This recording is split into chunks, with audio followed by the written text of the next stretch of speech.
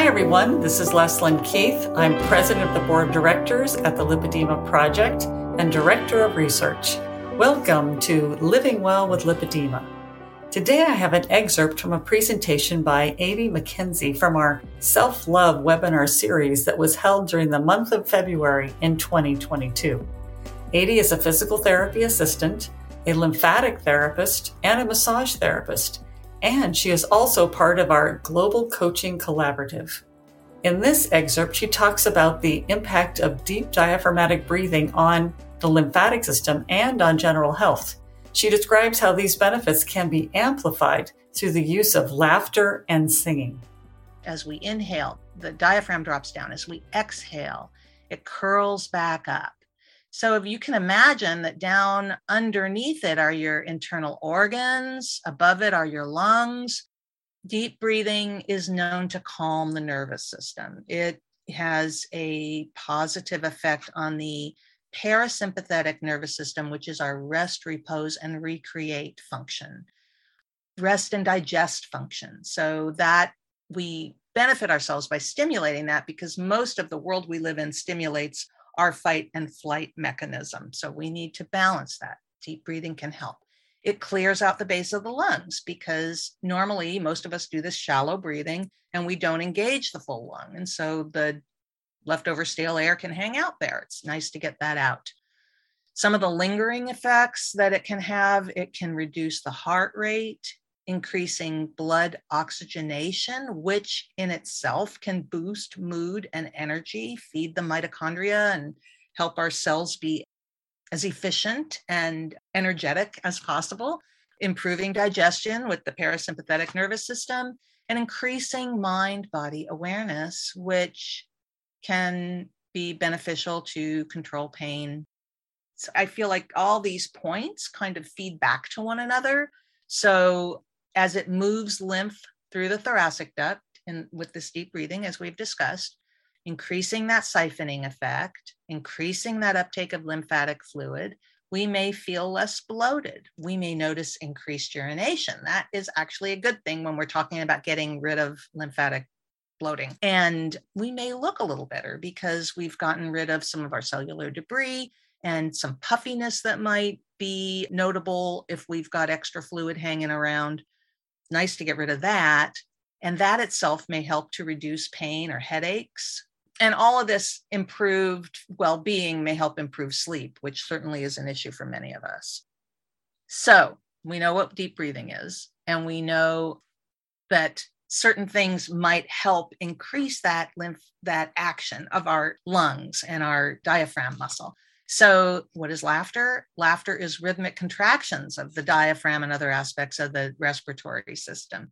So there are a variety of sources, both internal and external, that can create this laughter. And usually there's a vocal component. And again, that provides vibration.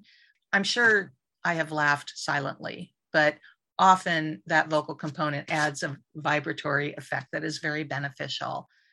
And some of the benefits of laughter are very resonant with some of the benefits of deep breathing. Laughter releases endorphins, which lead to positive mood and increased happiness, reduces stress, anxiety, depression, improves life satisfaction. I love that it can increase some of our immune function. So it increases natural killer cell activity. There is evidence that laughter provides similar cardio effects. So you can get a little bit of aerobic exercise with a good laughing session. Now, I don't think we can count on this to help us burn calories to a significant degree, but any little bit helps. And with all of the other ancillary benefits, it's certainly worth considering. I am fascinated by the idea that laughter improves learning and creative thinking, but all of the things that go in a circle together, the reduction of stress, the improvement of endorphins, that makes sense. And then all of these together too, increase pain tolerance or lowers pain. And there may be the physical action of the laughing, the way that it shakes our body, and the way that it helps to pick up that fluid may be a factor there. And then also the other factors like the endorphins and stuff. So there's just all this feedback loop, this really beneficial feedback loop. Now, what is singing? So I pulled a couple of sources of the, actual definition or physical action of what is happening when we sing. And both Webster and Encyclopedia Britannica say that singing is to produce musical tones by means of the voice. And I was really interested in all of the details that Encyclopedia Britannica gave to the physical functions. To sing, it requires the lungs to, pump the air in and out. It requires the larynx to vibrate and to create these tones.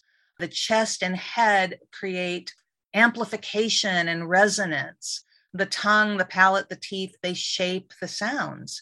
And we need all of these things together to sing. So we get a little bit of an upper body workout with singing as we do with laughing. Again, beneficial effects. This is all going to look really familiar. Immunity boosting, feel-good hormones, improving breathing, especially with the amount of control that we require to sing. So that is a breath control activity. Promotes social bonding. I don't know that it would if we're just singing in the shower. I still would sing in the shower, but that part may not be the social bonding. I hope that as we are getting together more in person in the coming months, that we'll be able to have some singing together opportunities. And I know it was Gail who brought to my attention that there has been some studies to show that singers have a general increased longevity. And I can think of all kinds of reasons based on everything we've talked about now. If, for example, singing is increasing the clearance of junk from our lungs, then we're going to have a little bit less junk for our immune system to have to deal with, a little less lymphatic stagnation. And all of that can lead to a longer life. So can having greater life satisfaction. So there's just all these benefits that roll along and interact with one another and improves overall health and well-being. I love it. Thank you, Adi. That was a wonderful webinar. And I would like to remind everyone that Adi is a member of the Lipedema Simplified Global Coaching Collaborative. To find out more, visit lipedema-simplified.org/coaching. I'd like to give a big thank you also to you, our listeners. If you haven't already subscribed to our daily flash briefings of tips, tools, and research about lipedema, you can subscribe at Apple, Spotify, Amazon Alexa, or here at this website, lipedema-simplified.org/flash, where you'll find an archive of all of our flash briefings. You can now also follow Living Well with Lipedema on Amazon Music and get new episodes when they become available. Thanks for listening, and I hope you'll join us again next time for another Living Well with Lipedema flash briefing.